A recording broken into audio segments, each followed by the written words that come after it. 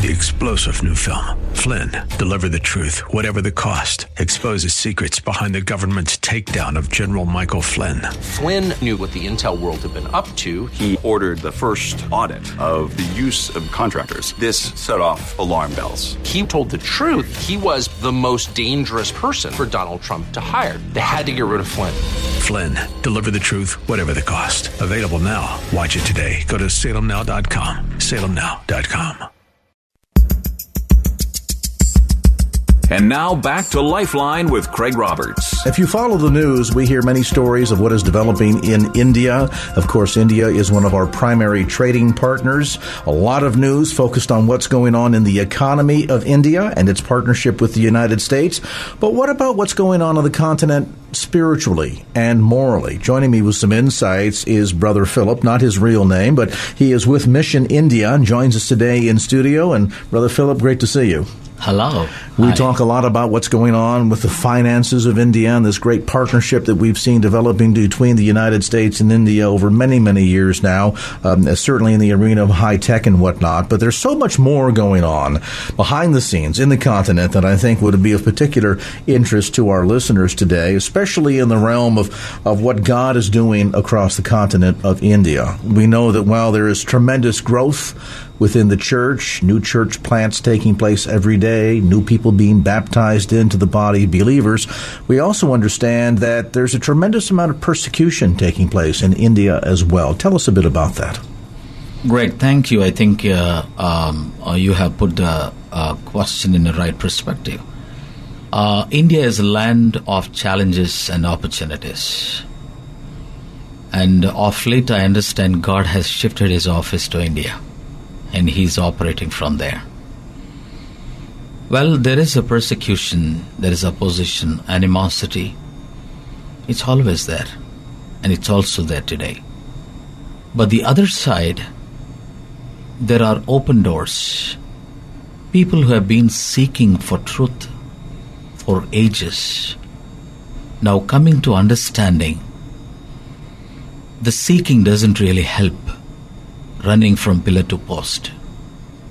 But there is truth that is already available. And that's the reason there are untold millions of people in India today are coming to the knowledge of Lord Jesus Christ. Before 2000, year 2000, the percentage of Christianity in India is between 2.7 to 3. But today, people in missions like us, we believe it is almost to the tune of 5 to 7%. Wow, so almost double. Double. Because people are having hunger to know the truth. Even though there are 330 million gods and goddesses, people find, despite of appeasing them over and over again, they're unable to get answers for their life questions. And it's interesting because India is so much characterized as a nation that is spiritually hungry. I mean, when you talk about the practice of Hinduism and the 330 million gods, and while certainly every group in different parts of the country geographically will worship and observe different gods, sometimes multiple gods. From an American perspective, we all know of Shiva, but on top of that, there are upwards of 330 million different gods or deities that are recognized, God with a small g. It's fascinating how that this spiritual thirst of the Indian people that seeks to want to appease God, seeks to want to, in some way, seek favor from God, and in the appeasement, doing what we can to not make God jealous of us, doing what we can to do something for God. And what a fascinating contrast, then, when the gospel message enters into that realm, and people now, for the first time, hear of a God that doesn't seek for us to do something for him. The story is really about what he has done for us. Right. And I would imagine for millions of Hindus, then, this is a wonderfully liberating message, because it is such a stark contrast between what they have worshipped and served and followed for all of their lives, and suddenly to hear about this other God. You're right. That has cared for the people of India so much that he would sacrifice his only begotten Son, that instead of him seeking that we do sacrifices unto him, instead he has allowed his Son to be sacrificed on behalf of us. That's got to be an amazing message when it is delivered to an Indian seeker. That's right. That's a great paradigm shift. Instead of you doing something, there is somebody who has already done something on the cross of Calvary. Now, we are just pointing out to that person, In India, as you rightly said, it's a very, very religious nation. People believe in God. Every day they do something that would please God. And in this struggle of pleasing and appeasing God, there is a great passion and thirst to know, am I doing the right thing? Is my prayer answered? Is there answer for my questions of life? Is there anything that can resolve, the struggle that I'm going through in my life? And sadly, a lot of people of India do not have answers for it. And I think so much of the religion, too, that focuses on things such as karma and reincarnation that are always... Every question begets another question, right. And that question begets yet another question. And the irony is, not just Indian people, but people around the world, they have the questions. What they're looking for are answers. Can I know God? Can I be sure in my relationship with him? Can I have a relationship with him? What does that relationship look like? Does heaven exist? Does hell exist? And if so, where am I bound? Is there an afterlife? We have so many questions, and yet sadly, so many of the world's religions, including Hinduism, fail to answer any of those questions. I guess in that respect, then, it's no wonder that you've seen such a phenomenal growth. And going from 2%, 2.5% to 5.5%, 6% of the Indian population believing in Jesus Christ in just the last decade and a half, while perhaps from American percentile numbers might not be too impressive, when you put that against the backdrop of a nation that has more than 1 billion inhabitants, we're talking about significant growth, significant numbers. We're talking about Christianity and the good news of the gospel message spreading like wildfire across the entire continent.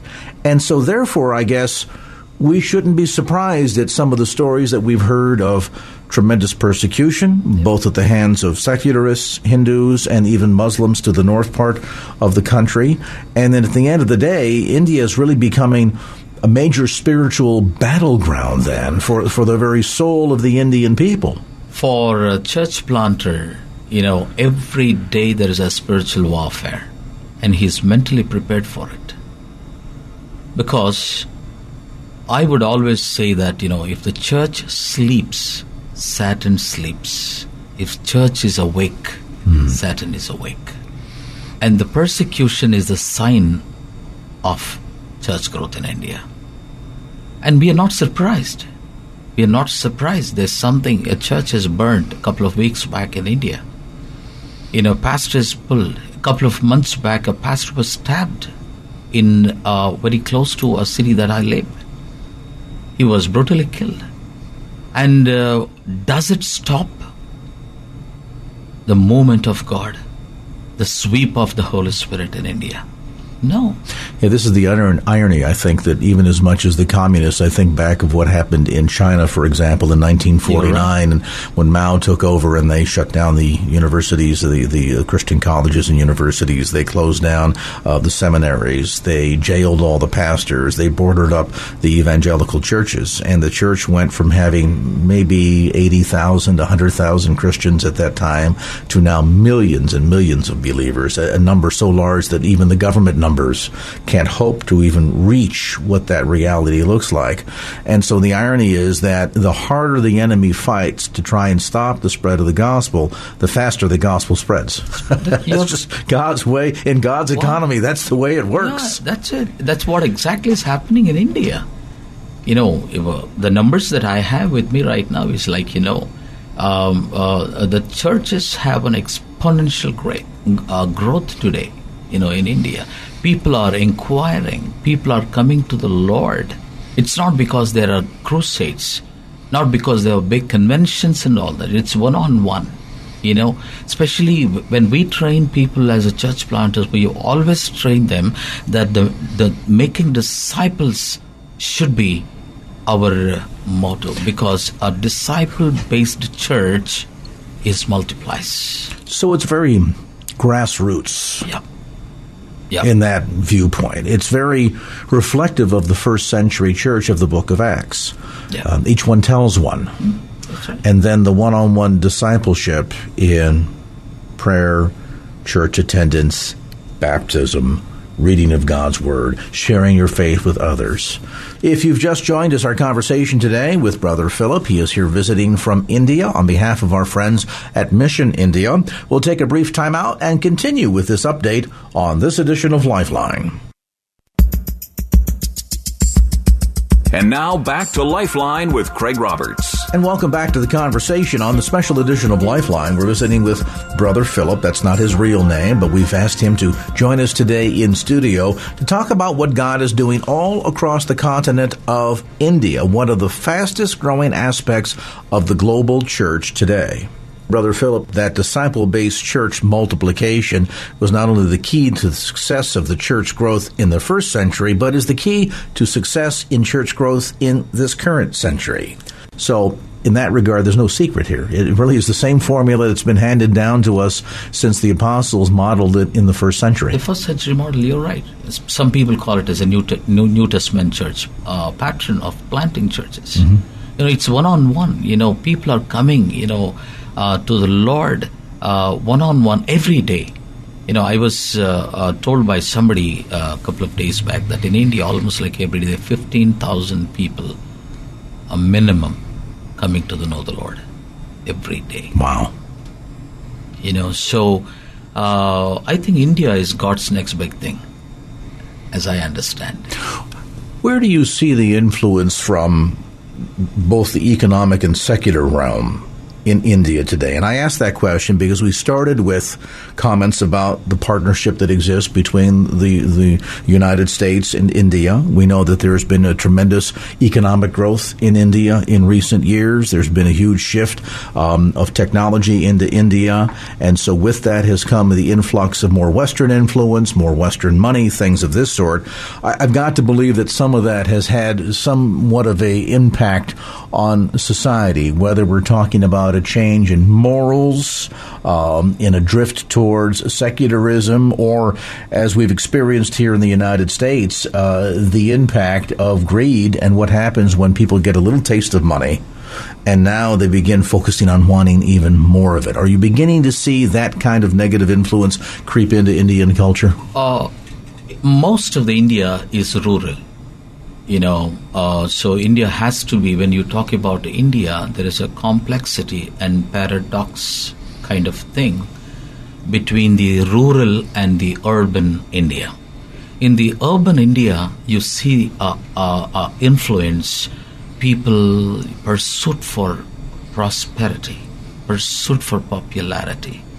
It is there very much. So if you go into the big concentrations of population, whether you're talking about New Delhi or Mumbai, down in Chennai, the bigger areas, larger population areas, you really see the influence. You're right. But when it comes to the rural India, which is actually the real India, in my opinion, 443 million Indians live with less than $1 a day. 443. That's the latest number that I have. It's an amazing contrast, then, because you have really two extremes on the same continent. I mean, in the United States, we certainly have a division between the haves and have-nots, and you can certainly see sectors of class.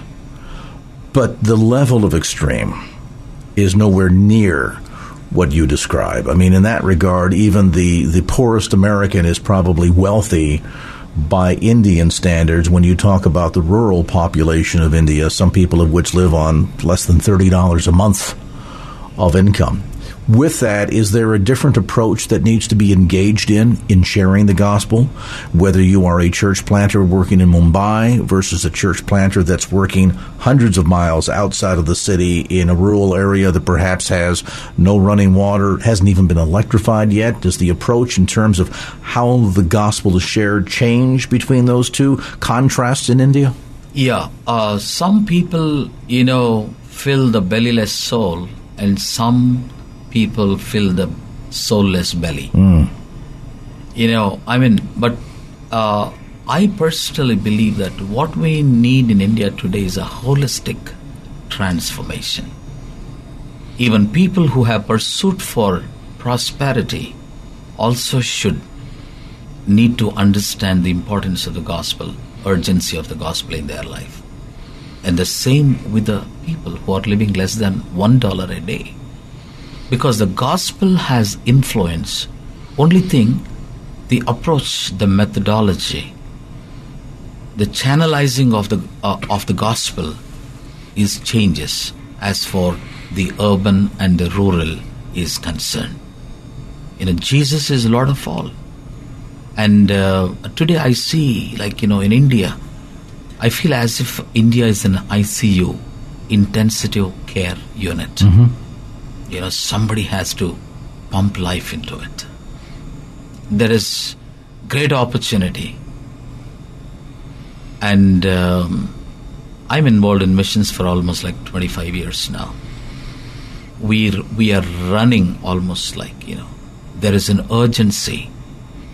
Because when the doors are wide open, we really want to use that opportunity to show the world that you have answer for your problems in Christ who was crucified. You observe when the doors are wide open. We've typically seen this phraseology used with historically closed countries. We've talked about it in terms of communist Russia, communist Vietnam, communist China, other places where oftentimes there might be some other exterior influence or political influence that could potentially close those doors. Could there ever be that possibility in India? In India, already in 7 states, there is anti-conversion law is already in place. So there already are the roots of a political response to what they're seeing in terms of some of the spiritual change taking place in India. You're right. And a lot of Indians ask today, if Christian percentage is 3.7 according to the government, why 80% of the Indian Hindus have to fear about it? Yeah, good point. Minority. Not quite a threat in that regard. So minority. It's like a minimal. When you think of 1.21 billion people in India, we're only 3.7%. And why somebody has to persecute us? Why somebody has to feel insecure about the existence of Christianity? Well, and I think at the core, you touched on part of the answer earlier when you said that when we see the church on the rise, it's not a coincidence that we also see the work of the enemy on the rise as well. Because at the end of the day, this is not really a battle between Hinduism and Christianity, or to the north toward the Pakistani border between Islam and Christianity. It is a battle between two worldviews. It is a battle between good and evil. It is a battle between very God himself and Satan. The good news is, having read the entire Bible, we know at the end how the story turns out. But meanwhile, along this path and during this process, I think it's quite natural that we're going to see some people feeling threatened by this. And I would suspect, too, perhaps, and you can maybe address this question, Brother Philip, that part of the concern, too, is just the image that seems to be associated with westernization of parts of the country. I mean, you're looking at a nation that is rich in its history and its culture. I think Westerners have an extreme fascination with India because of the sights and the sounds and the foods and so much that makes your culture so fascinating. And yet to see more and more of the Western influence and knowing that while we tend to export a lot of good stuff, unfortunately a lot of the bad stuff comes along with it. And so I can see where that would be perceived as a threat to the health of Indian culture and society. And as a result, everybody kind of gets lumped into the same arena, so to speak. It has already made great negative impact already in the culture, especially when I speak in terms of urban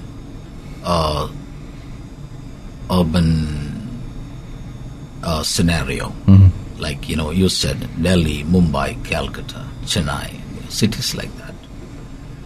And the other side, we are also carried away by the idea of that globalization. You talk about a global village today.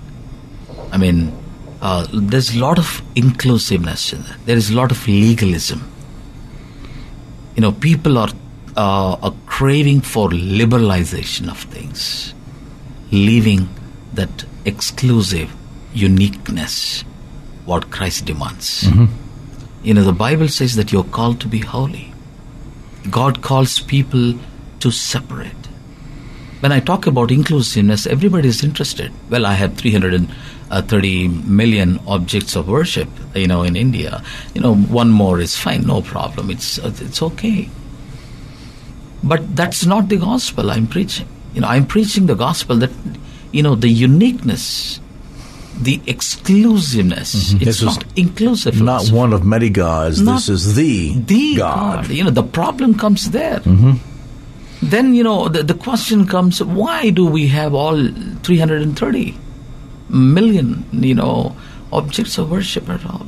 Brother Philip, let's pause right there. I want to take a brief time out. We'll come back to more of our discussion, better understanding not just the beliefs of the people of India, but most importantly, how we as the church can effectively pray for them.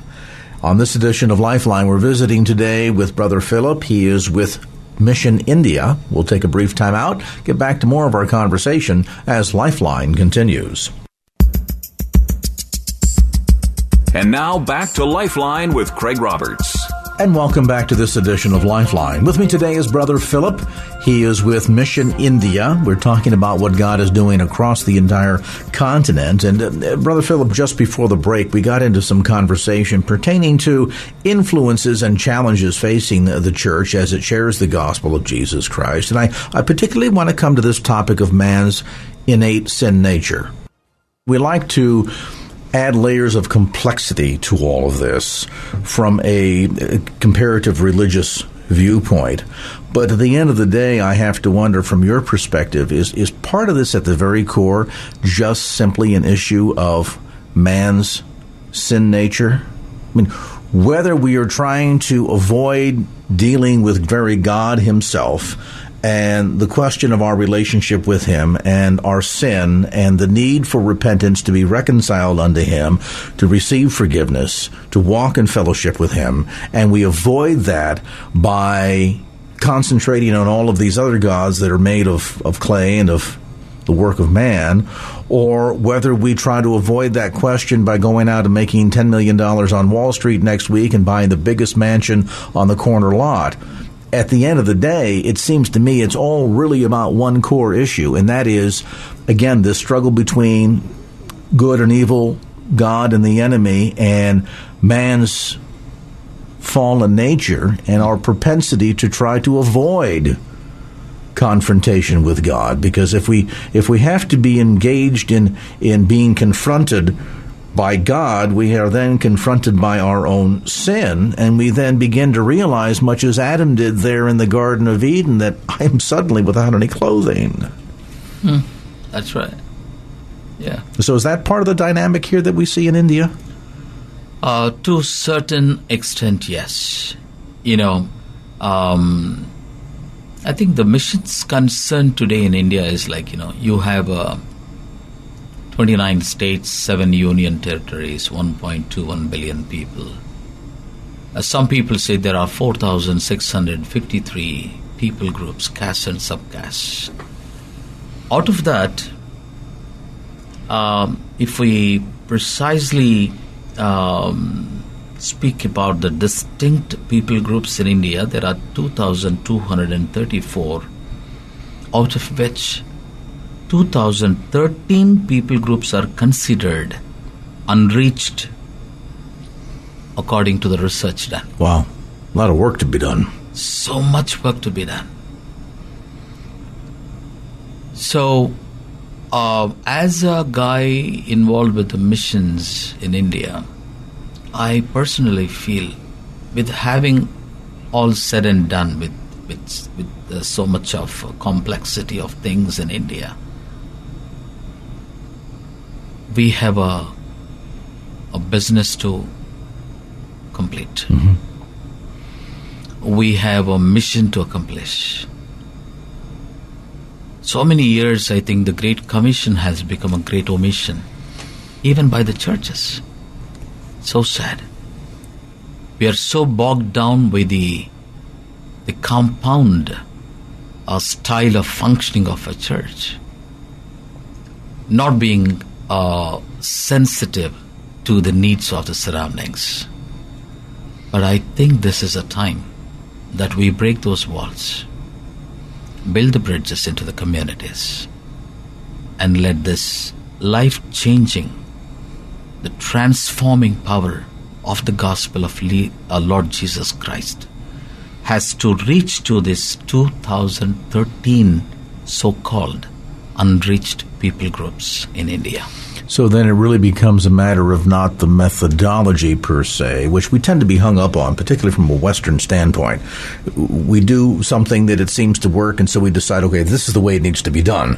And we try to then duplicate that everywhere that we go. The problem is that it doesn't always cross cultural lines, societal lines, linguistical lines, historic lines, whatever the case might be. So while the methodology may need to change, we know at the core the message remains the same. You're right.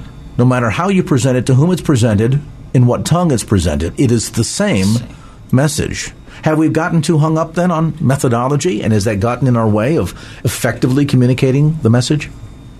See, again, there is a challenge, when you again come back to, as I said, the major chunk of India is in rural India. And today, almost 66.9% of Indian rural cannot read and write.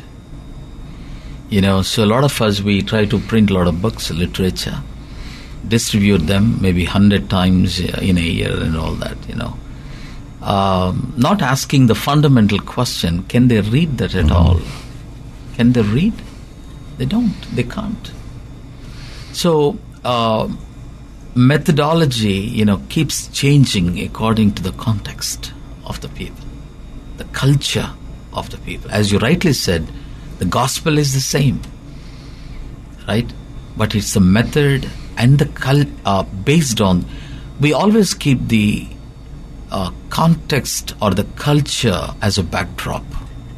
When you present the gospel in India, what culture are they in? What is the context that they are living in? So that is always the priority. Well, and I think that's important no matter to whom we're sharing the gospel, because the relatability is critically important. And obviously the manner in which presenting the gospel and relating the gospel to somebody that comes from a culture that has as a backdrop 330 million different deities is going to be entirely different than presenting the gospel to somebody who historically has come from a family of atheists. In the one scenario, you have to convince and lead a person through the Holy Spirit to come to decide or understand that above all the other gods, this is the God, as opposed to having to convince a person that God himself even exists. So you're right. There needs to be that cultural sensitivity. And it strikes me, too, as you mentioned about literacy rates. We come back full circle to the beginning of our conversation with regard to the methodology modeled by the first century church and the apostles. And while we see many of those apostles who walked with Jesus, who could have easily said, a Matthew could have said, well, I've written this book. Let's make copies on papyrus, and we will send them on to Corinth, and they can read this book. He didn't say that, though. Instead, what did the apostles do? They got up and they went. Jesus didn't send books, and I want to be cautious here. I don't want people to think that I'm against the sending of the printed word or distribution of the gospel. I'm behind that 110%. But what I'm suggesting is that there are times when the most effective means, as in this case, is the sending of an individual who can go in, walk with a person, share with a person, reach a person for Christ. And then, as we've so often seen, that becomes sort of a domino effect, that each one tells one, and before you know it, a person has reached a village, the village has been reached for Christ, that village reaches its neighboring village, and on it goes. And suddenly we now begin to understand how India can see church growth of as much as 15,000 people a day coming to Jesus Christ. It's the most brilliant and most effective strategy, because it's God's strategy for reaching the world. When we talk about literature or printing a book or anything like that, there is a dichotomy again. There are people, because they cannot read and write, they can't read. They don't understand anything. But there are people who can read but cannot understand. Like, in the Bible you see, in the book of Acts, the Ethiopian eunuch, he was reading something, but, he doesn't understand anything. And when Philip goes there, he says, do you understand what you are reading? He says, no, I can't. So you see the dichotomy even in India, because there, India always have those paradoxes, extremely intellectual, extremely illiterate. And the gospel has to go to the both ends. And that's a big challenge. As for a missions like us, it's a big challenge. So we print books, we push them to the places where people can read. But reading doesn't really just simply be helpful. So we give them the tools so that they understand what they read. The other extreme is like, people who cannot read. What we do, we teach them first how to read. So that is where the literacy movement role is in India. Making them to read and write their own language. There are a number of stories. People, after reading, they understood they are the real human beings. Before that, they were substandard. They felt, we have no role in society, simply because we don't read and write. Have no value, no role in society, and no capacity to change. Especially women folk. That's the reason they were always at the backstage. Because simply, they have nothing to contribute. They felt, we have no identity, absolutely. It's amazing the way the gospel of Christ can come into a situation like that and suddenly provide identity and worth. That's it. And value. Yeah. A brief time out, back with more as Lifeline continues. And now back to Lifeline with Craig Roberts. Welcome back to Lifeline. On this edition of the program, we are pleased to have with us today in studio from India, Brother Philip. He is with Mission India. We've been talking about what God is doing all across the continent, some of the phenomenal levels of growth, and most importantly, how you and I as the church in America can and should be praying for our brothers and sisters in India. As our conversation, Brother Philip, draws to a close, let me ask you this. As much as we've talked a lot about the contrasts, not only in reaching people with the gospel across the continent of India, but then, too, contrast in the way it is handled in India versus the Western world. But the one thing, in addition to the message being the same across both scenarios, and that is this notion of coming alongside an individual in discipleship. As much as you have to do that to help the intellect understand and open his or her spiritual eyes to understand what they're reading. The same thing is true here in the United States, anywhere that you go. And so, again, we come back full circle to that original model demonstrated by the first century church, as handed down by the apostles, as hands down the most effective means of sharing the gospel of Jesus Christ. That is right. That's what exactly the church planters in India now are trained to do. They're equipped to do. Like, come back to the basics, back to the Bible again. Because we have a wonderful model set by the first century church. What happened when they were doing these four things? Number one, they were doing the teachings of the apostles. They were doing the sacraments. They had the fellowship. They were praying. When they have done these four things, there are other things happened as the impact of their meeting together. Miracles started taking place. People started coming to the Lord. And, as you read Acts chapter 2, 3, 4, up to 6th, you see that, the numbers were humongous, multiplied day after day. That's what exactly is happening in India today. That's what's happening today, because obedience-based discipleship teaching is going on.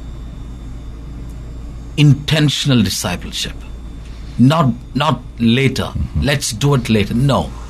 Once a person comes to know the Lord, make him intentional. Let me make a statement. If you're not fishing, you're not following. Jesus said, follow me, I will make you fishers of men. So when you follow, there is a business that you have to do. This is what exactly we teach to our Indian church planters.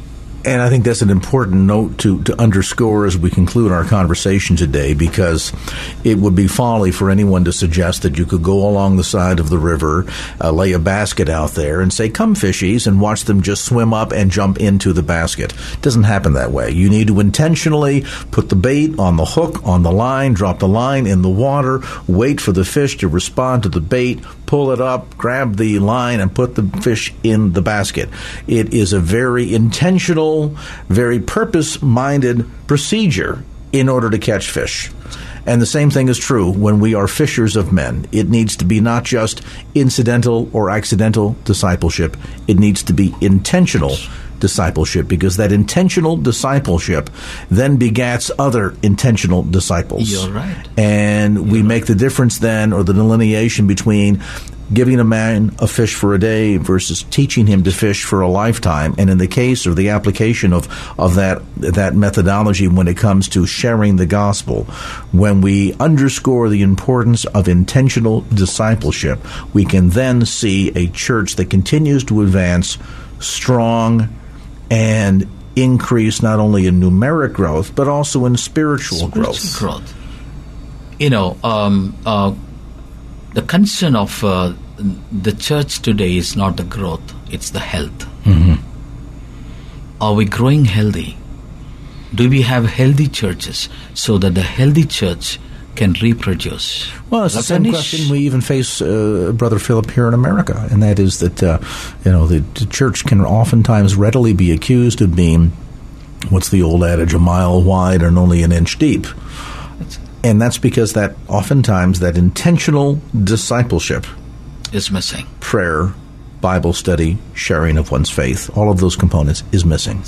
That's right. And that can be as detrimental to the health of the church in America as it can be on the continent of India. Brother Philip, I want to thank you so much for being with us today. Pleasure is mine. We encourage our listeners to be in prayer for your ministry, for the work of Mission India. And if you want to find more information about what Brother Philip is doing and what God is doing across the continent of India, you can get more details on the web at missionindia.org. That's missionindia.org. Well, that's going to do it for this edition of Lifeline. Thanks so much for being with us. And if there was anything you heard on today's show that you'd like to hear again or share with a friend, grab a copy of the Lifeline podcast. Simply log on to KFAX.com. That's KFAX.com for the Lifeline podcast. Our producer is Wanda Sanchez. I'm Craig Roberts. Till next time round, remember, just don't keep the faith. Get out there and share it and make it a great evening. So long.